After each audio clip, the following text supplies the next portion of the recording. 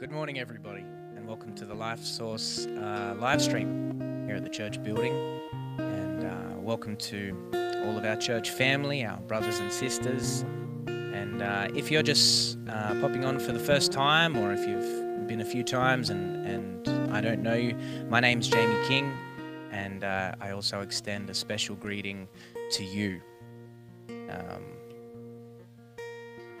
Today is a beautiful day. God's mercies are new every morning, and I'm so thankful that we can all be together and we can worship God, we can receive from God. So can I encourage us all to open up our hearts right now as we share around the Word and receive the words of Jesus Christ. We do thank you for everyone who's been giving. Pretty much all of it's been happening online at the moment. But if you're struggling to give online and you're struggling with some of the technicalities, it's really easy on the Life Source app. If you haven't downloaded that, download it. And if you don't know how to, then leave a comment and ask someone in our team to help you. And whatever platform you're watching on, leave a comment, say hello, let us know you're listening and what God is teaching you. And if you're new or if you need prayer for anything, hey, also leave a comment. We'd love to get into contact with you. We'd love to pray for you.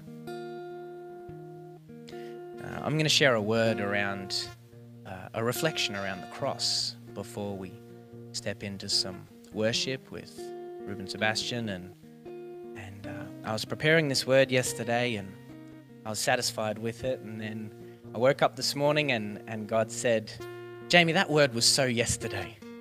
I've got fresh bread. Come on, get up out of bed.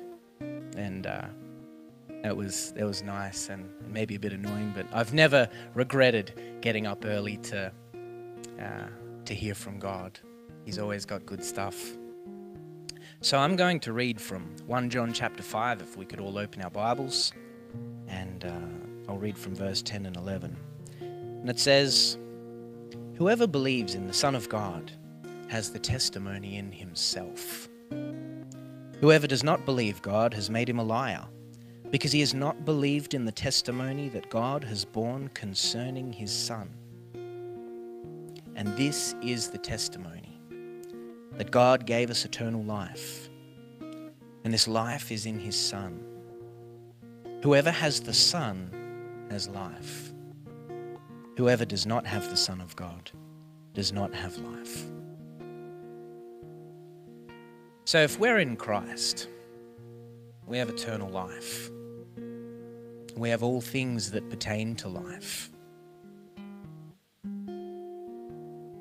And it's easy to forget these truths. Any day of the week when something comes up or when things threaten to overwhelm us, it can be really easy to forget the truths that we have the testimony of the Son of God. But God hasn't called us to go from calamity to calamity and disorder to chaos, has he? He's called us to go from strength to strength and glory to glory. But how do we move forward in, the Bible calls it triumphal procession, continually moving forward and not falling into the same traps and the same thought patterns that aren't from God? Well, we do it by, as this word says, we keep the testimony before ourselves all the time. What is our testimony? What is your testimony? Your testimony is that you have the life of the Son of God. You're in Christ. This isn't an abstract idea. It's not something that we just read in Scripture and it's too hard to interpret. It's not something that God has even just spoken and done nothing about. God's done something about it. What did God do about this? I'm going to turn to Leviticus 17,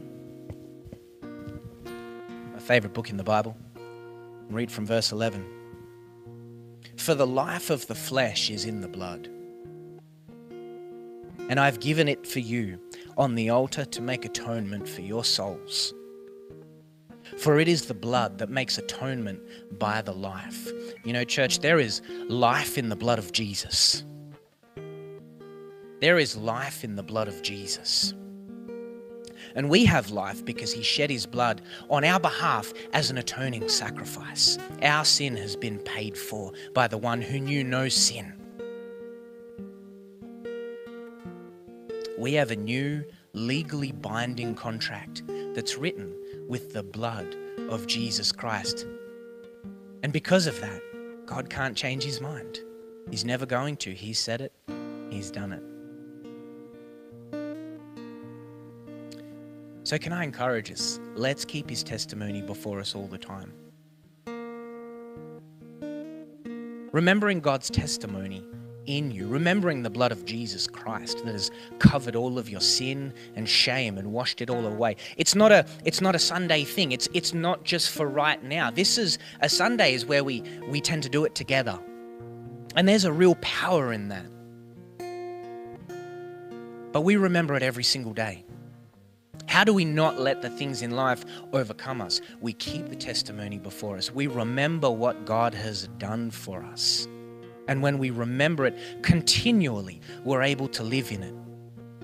So remembrance of the blood of Jesus is not just a corporate thing. It's not just a together thing. It's an individual thing. It's for you every single day of the week. The minute you open your eyes and wake up, it's an opportunity for you to say, thank you, Jesus, that you have saved me by your blood and you have set me free and adopted me. I am a son of God now with you. You have shared yourself with me. Thank you that I am set free by your blood. And when we do it individually, we can meet up with Christians during the week and we can remember it together, and it gets easier to remember it together. Sometimes it feels a little bit awkward just talking about Jesus if we're not used to thinking about Jesus in our spare time. So let's keep this testimony before us. We have been freed by the blood of Jesus Christ, and there's no turning back. Let's remember it every day. Church, let's pray. Father, we thank you that you gave your one and only Son, who came to this earth to live a perfect life, free from sin, and to shed his blood on our behalf to atone for the debt that we owed. We were spared the judgment of God because your Son took it on himself when he took all of our sin. We thank you, Jesus, for the sacrifice that you made and that you went down into the grave and that you rose again without it. You intercede on our behalf, and one day you will return. We thank you, God, that we have the right as sons of God because you wrote a new contract in your very blood. And in you, Jesus, in no other, there is eternal life and no other name under heaven by which we must be saved. So we open up our hearts to you this morning, Lord. We remember what you did. We worship you and we love you, and we want to hear what you have to say, Lord God, and we want to be changed.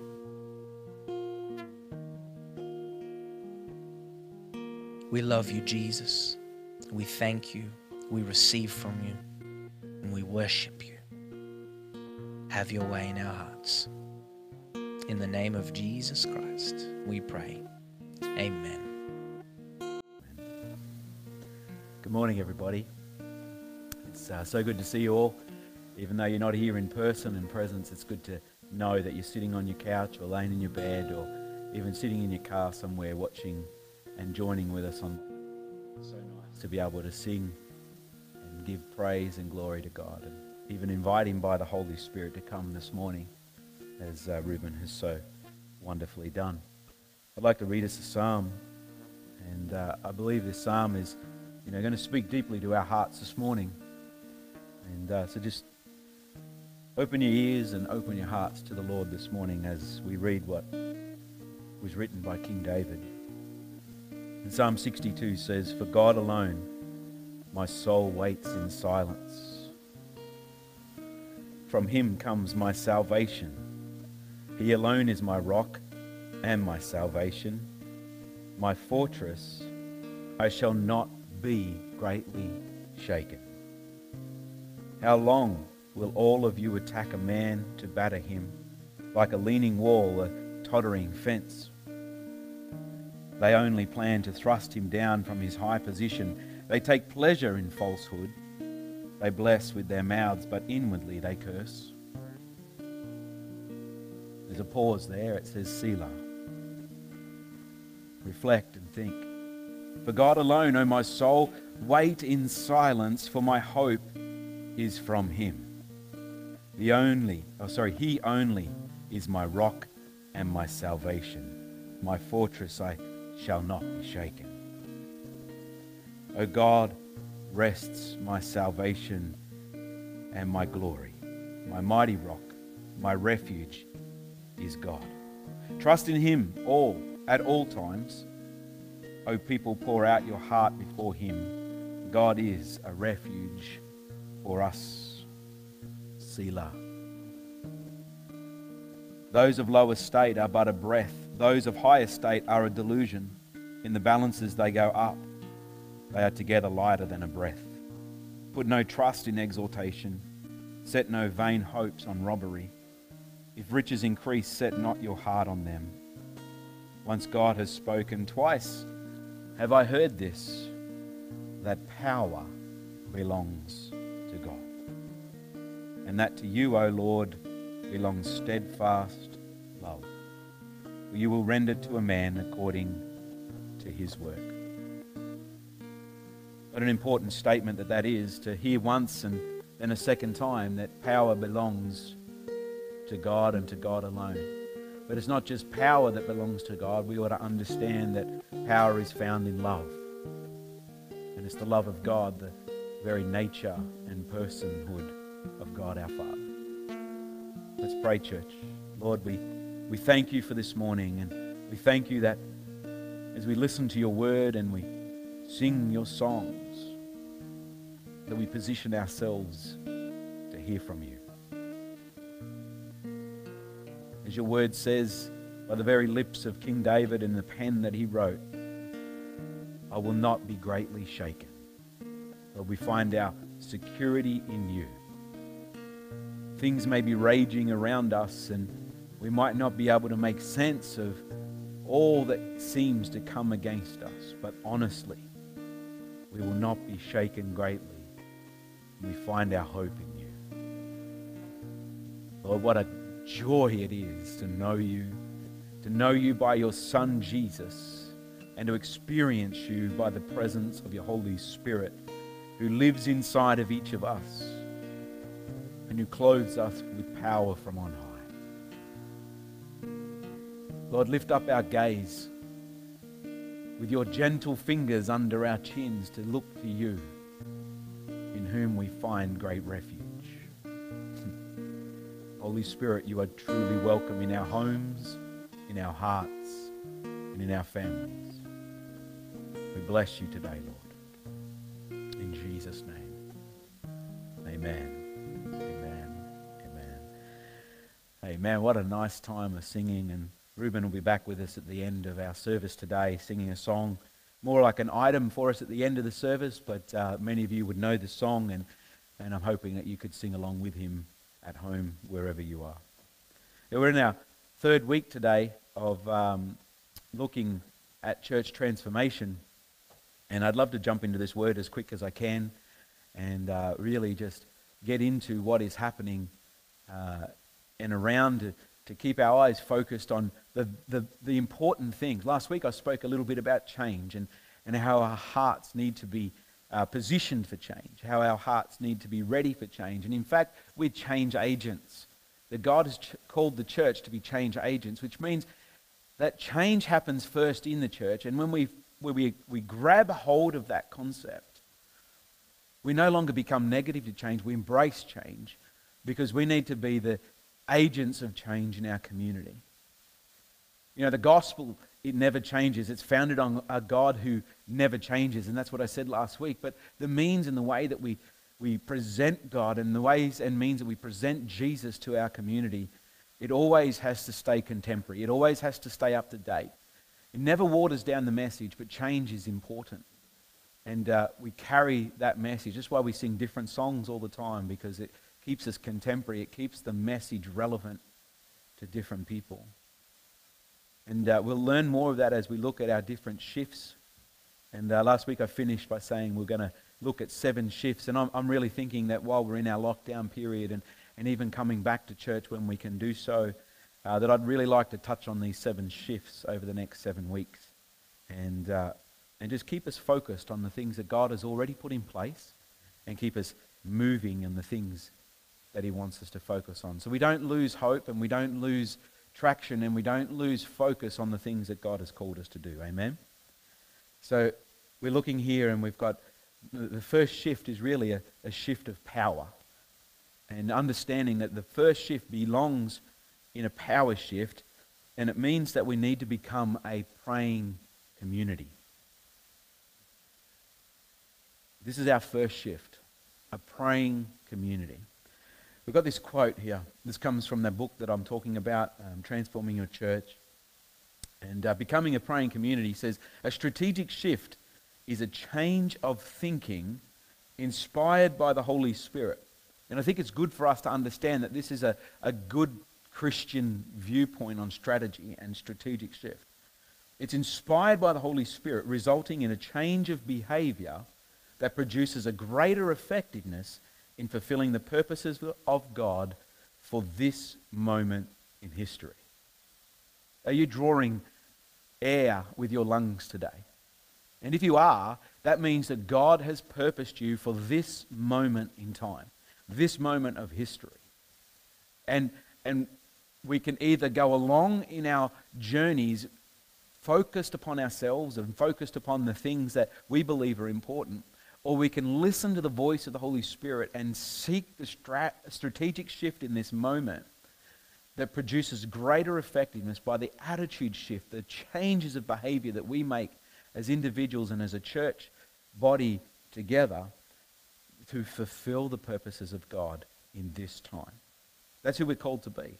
And that's why it's so important to look at these things as a church and to be upon these together. In Psalm 62, you might have heard me say, in verse 11, it said that power belongs to God.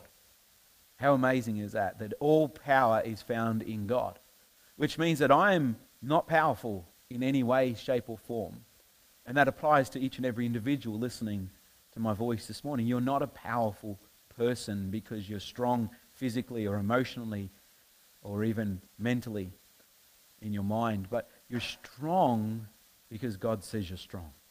And power is found in him first and foremost.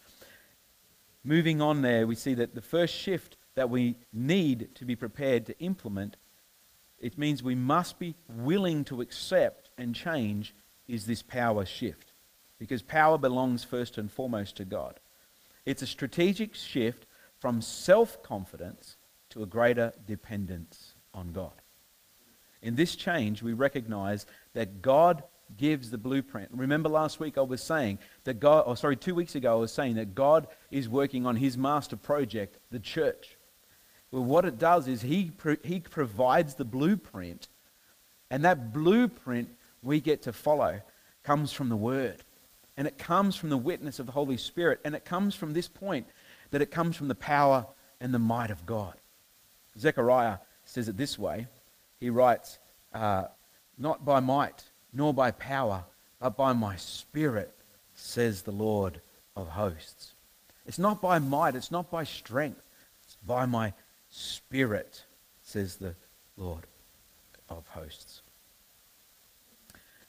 Thinking about a couple of stories this week, and I apologize if you've heard this story somewhere along the line. If you've had anything to do with me and leading and things like that, you would have heard this story before. But I think it's a really good story to help me focus on this one point, that pride goes before the fall. When I was a bit younger, I was doing a certificate studies, in particular around ministry. And one of the assignments that was set for me was to review, in fact, write some papers on going to other churches and assessing their worship style. Now, a young man would think straight away, well, that's assessing the way that they sing worship to God. But ultimately, the challenge was that we needed to look at the entire church service as a form of worship and as a form of surrender and sacrifice to God, and that sense of serving God with a heart of ministry. So the task was simple: to assess 2 different churches from the style that you were in, and review that and report on that, and then make an assessment on that. So, in other words, judge that, if you want to use the negative terms. Now, that's the way I looked at that as a young man. I was not young, I'm old. It was about maybe 20 years ago now, and I was looking at this stuff, and I remember I didn't have the time. I was a youth leader at the time. I was working a lot of hours, maybe 55, 60 hours a week, running the youth group, and I had a young family. My firstborn son had come along, and I was doing studies. All of this stuff was going on, and I thought, well, I don't have the time, and I'm so involved in my church life, I don't have the time to lose 2 Sundays and go and see another church service. So I didn't go to another church service. I assessed it upon my remembrance, my memory of what happened when I used to attend these kinds of churches. And I assessed 2 local churches, more of the traditional vein. And I remember when I wrote about them, my viewpoint was so full of pride. It was so, the way I'm doing things is so much better than the way that they're doing things. And as I submitted that, I thought, God, I'm going to go really well with this assessment. I almost failed that assessment. And I remember how harsh my marker was in his comments in return to me. And those comments being, how dare I judge another church of God for their worship? How dare I call to account the things that these people were doing as they loved God and they were trying to reveal that to God? Pride always comes before the fall. And I remember I took that criticism so harshly. But that was an important step for me in my development, because it means that today I don't judge those churches in the same way. I look for the places that we have common ground. I look for the words of Jesus in his church, and I look for the ways that they worship, and I understand that I could probably glean some of the things from them to help me to become a greater worshipper of God, or even a greater prayer, more intimate with God today. Yeah, pride definitely comes before the fall. I remember even, just as another short story, many of you wouldn't have heard this one, when I was probably about 8 or 9 years old, maybe even 10 years old, and we used to have a little DS80 motorcycle. And I loved that little motorcycle. Couldn't wait to get home from school and go for a ride. I couldn't wait to get home and on school holidays and just spend the entire day riding this little dirt bike around. It got so bad that Dad, me and my 2 younger brothers, because at this stage my older brother was too big to ride it, Dad had to limit how much fuel we were using to 2 tanks a week, because obviously we were riding it so very much. And I remember, at that age, you're just starting to stretch the boundaries and test. And I started to ride around areas of the farm that I wasn't normally allowed to ride around. And I remember flying down this back headland of the orange farm and not really knowing where I was going. There was long grass and stuff going everywhere. But I could do all things, right? And I could see what's coming, so I could handle whatever was going to be thrown at me. And I got to this real long patch, and I was in top gear, and I was hammering down this headland, and I didn't see it until it was too late, and I hit this supply furrow where the water would come down, and I ended up flipping the motorbike, and I busted up the handlebars and bent it up, and I was riding it like this afterward, and I burnt my leg really badly, and I was really, really sore. And I was kicking myself for ages. How could I do such a stupid thing? Surely I would ride down that headland and just check for any dangers. But no, I was young and dumb. And think about that. Pride always comes before the fall. And in this case, I could do all things, and I was good enough. But I hit that furrow anyway, and I flipped the bike, and I had to learn a lesson. Wisdom really is submission to God in all areas. So I think about these things, and I think about how simple These lessons may seem to you. But the reality for all of us is that we need to come to terms that without God, we can do nothing. I wonder how many times we've struggled to do it our way, all on our own, not asking God, knowing that God is there, willing and able, but we're not willing to ask God for help. I think about a biblical lesson for us, and this one comes directly from the book, but it comes directly from the word first. You've got to remember that. During Israel's history, we see the pattern constantly happen. Pride before the fall, all the time. And it was their words that came up with where we come with that text today. People cry out to God. They are helped by God. Then they're overcome when they're caught up sitting on their laurels, as they again find confidence in themselves. It's a pattern throughout humanity. We find that we can't do something. We cry out to God, or we cry out to our parents, or we cry out to someone who's able to assist us. And then we become self-confident again, and we forget all of the help that we had along the way. Self-reliance, pride, and often arrogance get in the way.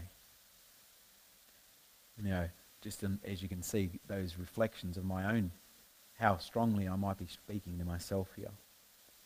Asa, in 2 Chronicles, becomes king of Judah. 2 Chronicles 14. King Asa is a classic case of this exact thing happening. Early in his reign, Zerah, of the king of Ethiopia, he comes out to war with him. Now Zerah has a mighty army, about 1 million soldiers, and he has 300 chariots. Now that's like taking 300 and the swords. King Asa, the king of Judah, his army was meager in comparison. Really, if you just look at Judah, he had 300,000 fighting men with spears and shields. No chariots. But then when you combine Benjamin, the tribe of Benjamin with him, there's another 280,000 fighting men. So just over 500,000. So you could see here that King Asa trusted not in his men. King Asa goes to war with half as many people. He's outnumbered 1 to 2, and his first thing to do is to cry out to God. They were outnumbered, and he called out to God in his dilemma. 2 Chronicles 14:11 says, "And Asa cried out to God, O Lord, there is none like you to help between the mighty and the weak." See how humble he is. "O Lord our God, for we rely on you, and in your name we have come against this multitude. O Lord, you are our God, let not man prevail against you." Asa and the people who were with him pursued them as far as Gerar, and the Ethiopians fell until none remained alive, for they were prophet Azariah. 2 Chronicles 15 begins, "The Spirit of God came upon Azariah, the son of Oded, and he went out to meet Asa and said to him, 'Hear me, Asa and all Judah and Benjamin. The Lord is with you while you are with him. If you seek him, he will be found by you.'" Hear those words? If you seek him. "But if you forsake him, he," that is God, "will forsake you." And yet, we see there's about 35 years where this king seeks God, and this king has peace amongst his people. But after this, about the 36th year, we see this reliance and this dependence on God beginning to slip. Self-confidence creeps in, which brings pride and arrogance, and the prophet's warning is missed. Tensions rose between the king of Israel and the king of Judah. Remember, the nations were divided at this time. And as tensions rose, instead of turning to God in prayer, Asa turned to another earthly king for help. And God's answer was swift. 2 Chronicles chapter 16, just the next chapter, verse 7 to 10 says, "At that time Hanani the seer came to Asa, king of Judah, and said to him, 'Because you relied on the king of Syria and did not rely on the Lord your God, the army of the king of Syria has escaped you. Were not the Ethiopians and the Libyans a huge army with very many chariots and horsemen? Yet because you relied on the Lord, he gave them into your hand. For the eyes of the Lord run to and fro throughout the whole earth, to give strong support to those whose heart is blameless toward him.'" Now, we often quote that the eyes of the Lord run to and fro without the full context. It's a heart that is abandoned to him in faith that he's looking for. Ananias is this: you have done foolishly in this, for from now on you will have wars. Then Asa was angry with the seer and put him in the stocks in prison. Asa punishes the seer, for he was in a rage with him because of this. And Asa inflicted cruelties upon some of the people at the same time. See, pride before the fall, right? And we don't know much about Asa after that, but we know that he loses his kingdom. And Asa starts out so strong, so mighty in his faith toward God that they win this amazing victory. And then we find that after 36 years of walking with the Lord, he makes this mistake and relies upon another man. Oh, how self-confidence and pride can quickly destroy the testimony of our Lord. Mark Connor wrote in the book, prayer is moving from independence to interdependence. That is, from a self-confidence to God confidence, is mere my words. Paul said this in Philippians 4:13. I can do all things through him who strengthens me. Paul understood this. Never once did Paul stray from understanding that it was God who has the power. It is God who owns the cattle on 1,000 hills. It is God himself who strengthens him when he is weak and God is strong. This is confidence and humility in perfect harmony, and God makes this available. So we're talking about a power shift. We're talking about shifting from self-confidence and pride and humility, a lack of humility, and we're moving into a confidence in the power of God, who is able to do exceedingly abundantly more than we could ask or think or imagine. Have you ever thought about what that looks like? And how you do that is really in this place of prayer. So why pray? Well, when we don't pray, we're communicating to God that we can do it ourselves. Yet, if we would include God in all aspects of our lives through prayer, we would experience so much more of his blessings and provisions. Jesus said it like this. In John 5:19, truly, truly I say to you, the Son can do nothing of his own accord, but only what he sees the Father doing. For whatever the Father does, that the Son does likewise. How did Jesus see what God was doing? Well, it was in those times that he would withdraw and pray. Again, Jesus would say in John 8:28, when you have lifted up the Son of Man, then you will know that I am he, and that I do nothing on my own authority, but speak just as the Father taught me. It's interesting. John 12, again, Jesus in verse 49 and 50, for I have not spoken on my own authority, but the Father who sent me has himself given me a commandment, what to say and what to speak. And I know that his commandment is eternal life. What I say, therefore, I say as the Father has told me. This authority did not come with Jesus at birth. This authority came as Jesus unpacked the scriptures in prayer with God. And God revealed his eternal purpose to him through his given life at the cross. As Jesus understood this, he was able to teach with deep authority and great conviction. And what we find is he instructs us to abide. He instructs us in this place that the truth is that we can do nothing of lasting value or eternal worth without God's help. It is only when we are connected to God through prayer that we can be fruitful in our lives. John 15, 1-8 says it like this. I'd like to read the whole verse. It says, I am the true vine, this is Jesus, and my Father is the vine dresser. Every branch in me that does not bear fruit, he takes away. And every branch that does bear fruit, he prunes, that it may bear more fruit. Already you are clean because of the word that I have spoken to you. Abide in me and I in you, as the branch cannot bear fruit by itself, unless it abides in the vine.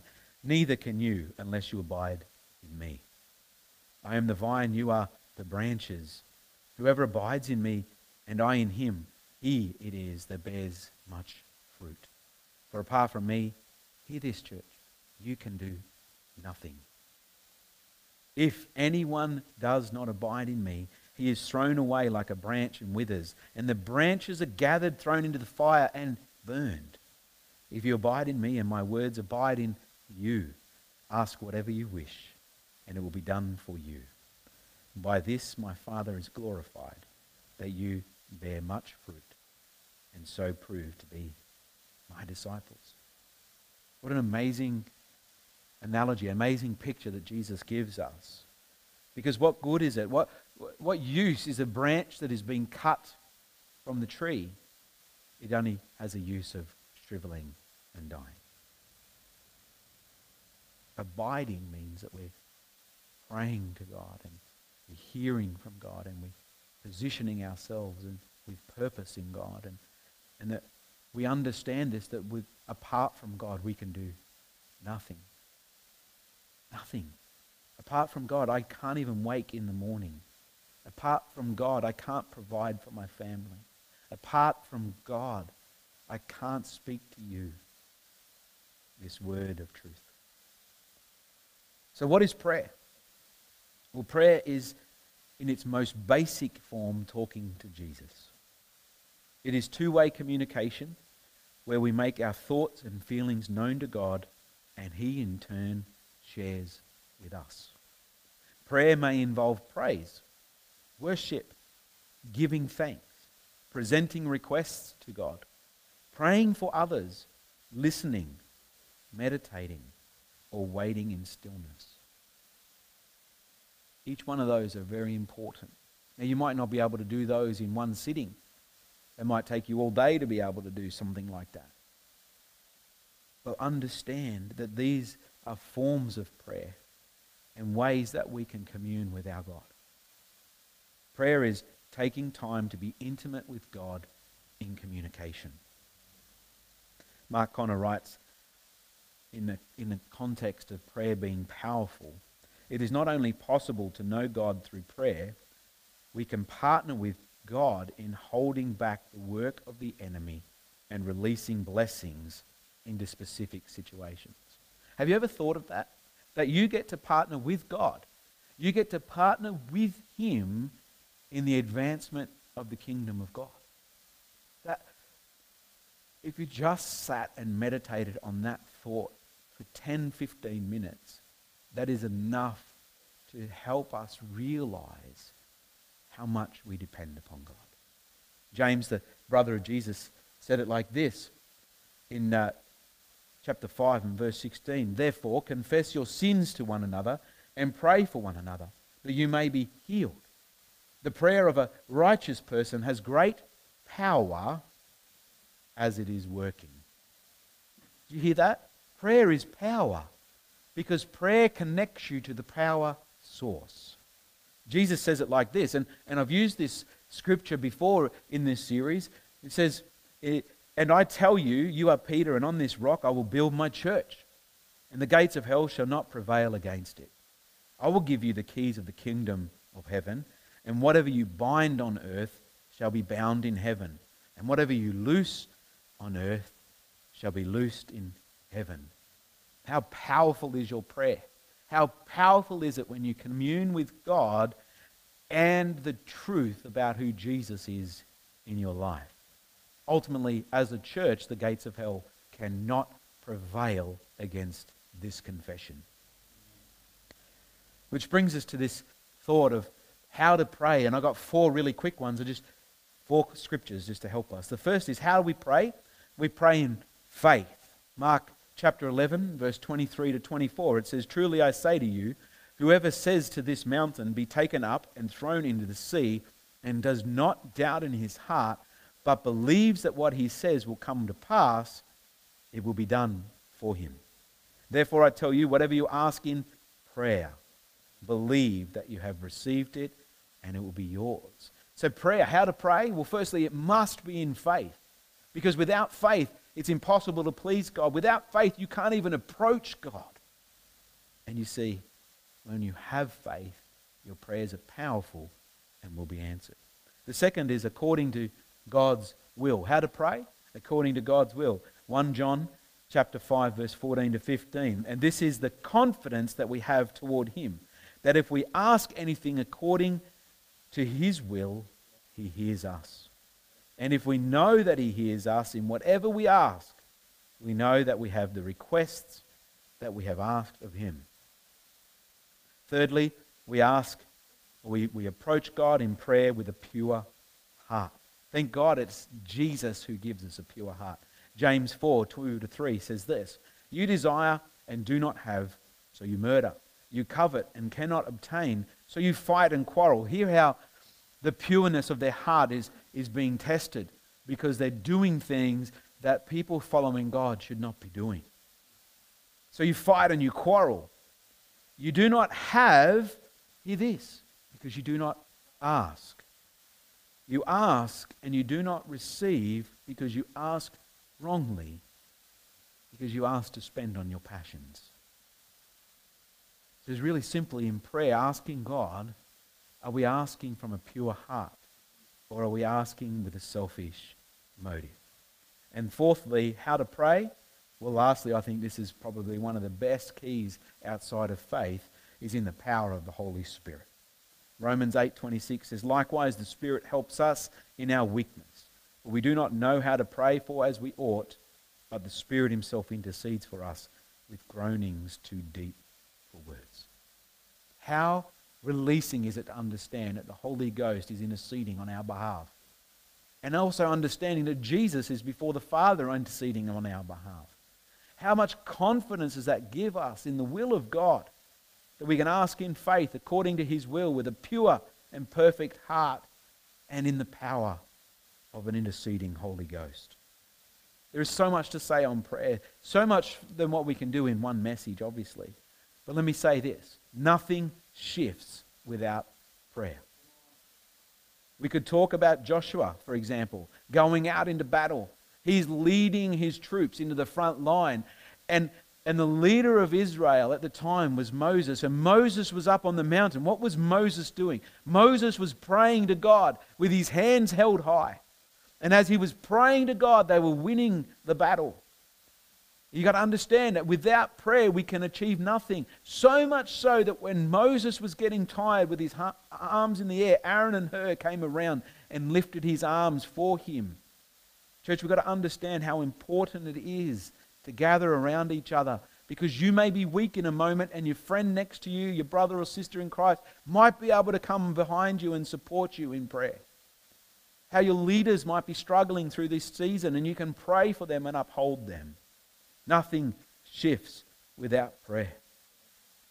Gathering around each other, gathering around your leaders, and bringing the vision and the values and the purposes of the kingdom of God for our church before the Lord himself. Binding and loosing, speaking forth in faith, taking ground first and foremost in the heavenlies as his church moves forward. Prayer really is a power shift from self-dependence to God-dependence. I recall sitting with our elders over 4 years ago now and stating that we're needing to increase the opportunities for prayer in our church. We needed to create a place for prayer.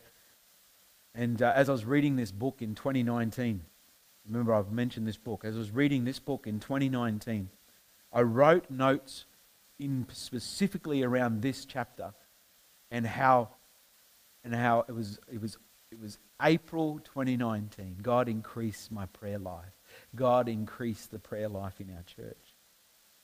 And I was inspired again as I read this the other day, that here God was speaking to my heart back then, 4 years and then 2 years and even again today, because God hungers and desires a church that will seek him first.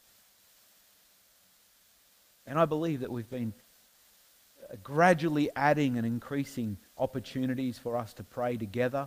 opportunities for the leaders and the elders to come together, opportunities for the corporate body to come together, encouraging prayer in our homes. And I know early next year we'll probably end up doing a whole series on prayer, and I think that would be an important thing for us, because really we can't overcome the challenges and the storms of our world without prayer in our lives today. I think about last year and this year, how prayer has helped me through so much as I've navigated COVID, as I've navigated the different personalities that have come in and come through our church, how I've navigated the busyness of my schedule and the busyness of the schedule that we are currently under as a church. And I can say I am more passionate today for this stuff because I know God's strategy is to pray, to get up each morning, most mornings in the week, and to go for a walk and to pray in the Spirit. As I was talking to us earlier in the year as we did our Holy Spirit series, how important it is to pray in the Spirit and to trust God. I can tell you I couldn't be sitting here today if it wasn't for prayer in my life. And church, I'm presenting it in a way that you would be passionate for the opportunities of prayer. Passionate to come together as a praying community. Each opportunity that's made, to take that on board and say, I'm partnering with our church in our mission, because the gates of hell will not prevail against God's strategy for His church. Gates of hell cannot prevail against a risen Christ and a church that is empowered by His authority, and a church that is convicted at heart to advance the kingdom of God. And this comes from prayer, church. This comes from waiting on God and spending time with Him.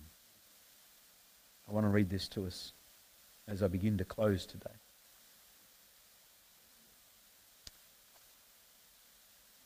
It says, prayer and fasting for revival. I think that's a very apt topic for us in this season. It is a time to increase the level and intensity of prayer in the church. Come on. All revivals begin with the call to repentance, which includes consecrating ourselves in prayer and fasting. Only God, through prayer, can help us stand against the attack of Satan upon our nation and enable us to see a spiritual breakthrough. The Bible records many revivals that began with the consecration of the leadership and the people through prayer and fasting. Let me just add there how through last year's COVID, when we were able to come together as a leadership, we spent many Sunday nights praying with our church and praying for you. Praying that God would speak deeply into your hearts and capturing His heart for our city and even our nation. The Bible records many revivals that began with the consecration of the leadership and the people through prayer and fasting. Jehoshaphat, Ezra, Nehemiah, Esther, David, Jehoiakim, Daniel, Joel, Jesus, the Antioch church, and the Apostle Paul all spent time in intensive prayer and fasting. This resulted in revival, personal empowerment for ministry, a revelation of God's purpose, or a supernatural change of circumstances. John Wesley said, God does nothing except in answer to believing prayer. Pray for the entry of God's kingdom and God's will into our world. Prayer makes a difference in our world. Prayer really changes things. I'd like to read the second part of this page, which says, putting it all to work.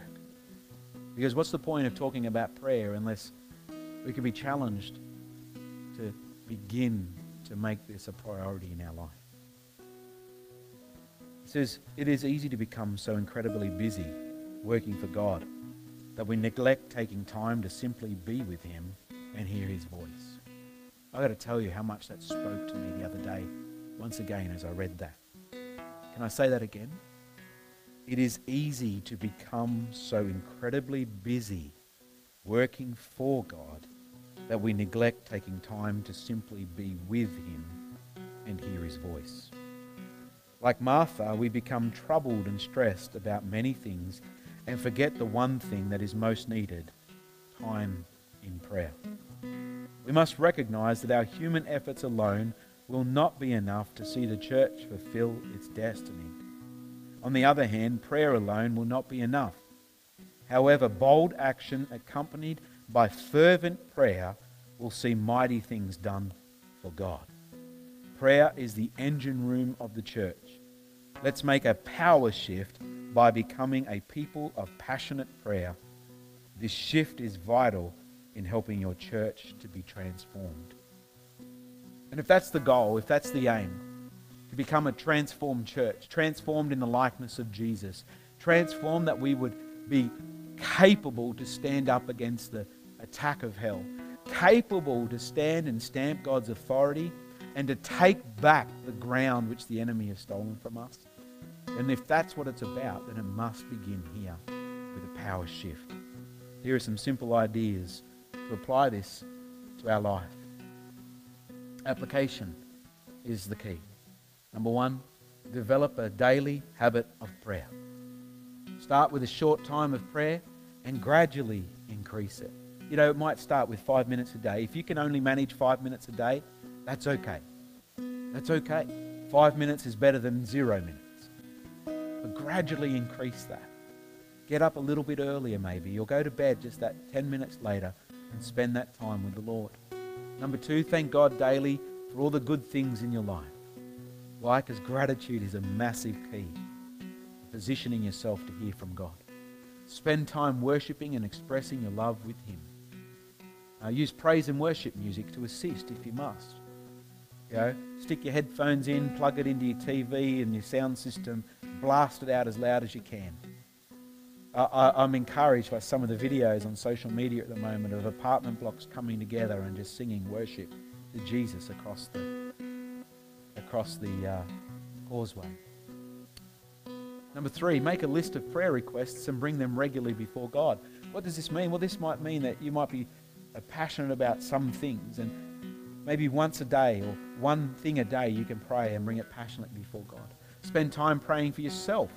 That's a pretty easy thing to do for most of us. I find that a little bit hard praying for myself, but for most of us we can easily pray for the things because we know what's going on in our heart.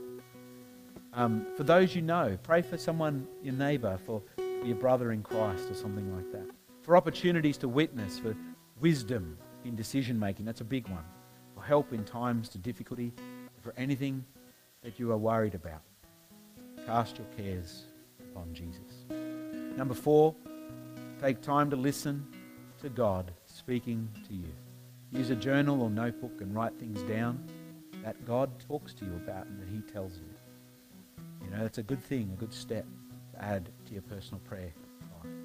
These are just ideas, but ideas that could just transform your prayer life.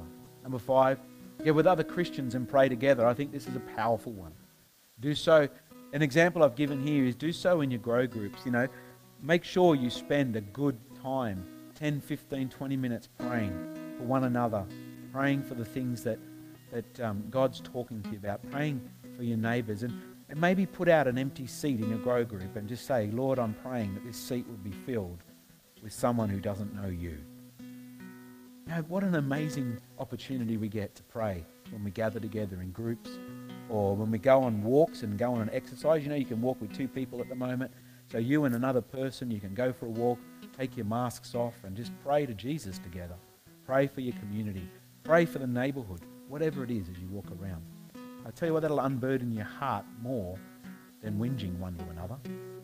Number six, be faithful to attend any and all church prayer meetings. Can I stress that?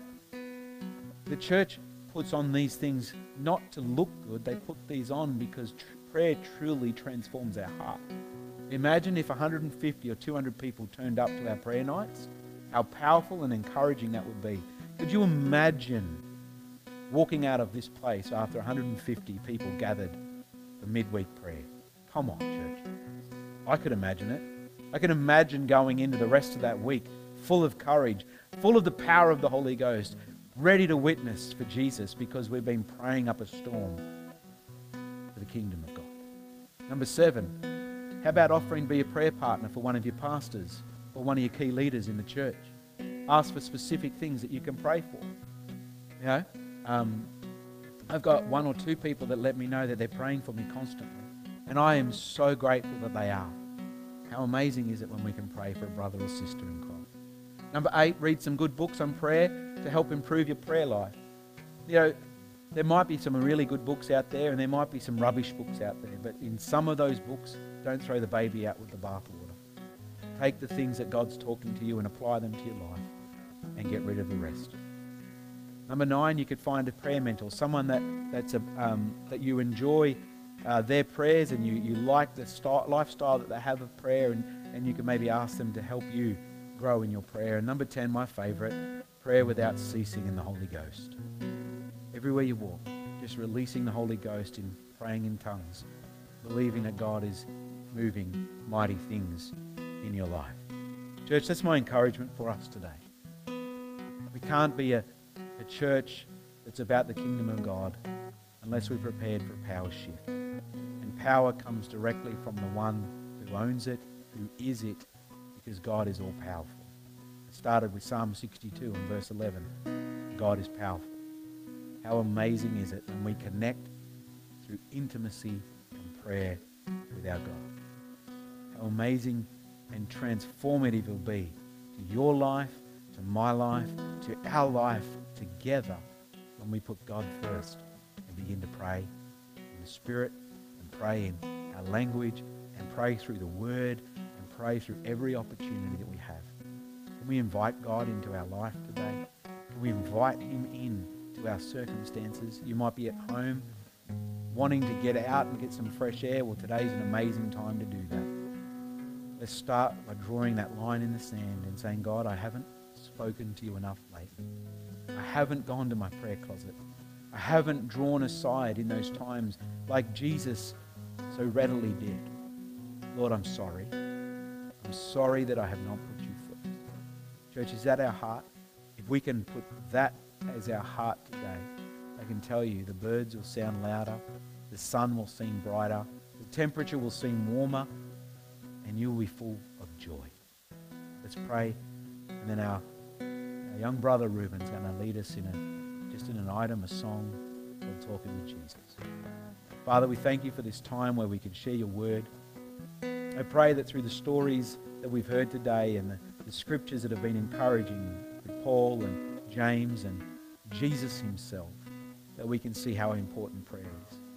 Lord Jesus, I'm sorry for the times that I have not prayed or believed. I'm sorry for the times that I have put busyness over my time with you. I'm sorry, Lord, that I have done things and not asked for your strength. Forgive me. Forgive us. Just in this moment when we're saying sorry. Grant us this repentance, Lord, this change of mind, this change of perspective where we can say, Lord, we trust you. Draw us in, our faithful God, to believe in you, to invite you into our lives, and to pray regularly. Lord, we accept that your joy is our strength. And how can we connect to joy if we're not intimately involved with the provider of all joy? We thank you for the power that is in Christ and his testimony. We thank you for the conviction of the Holy Spirit on our heart this morning. And Lord, we want to be a church of purpose, a church that's implementing your strategies. And today we ask that we would shift in power to become a praying church, a praying community, to see this community shift for the kingdom of God. Bless our people at home. Bless those who are under my voice.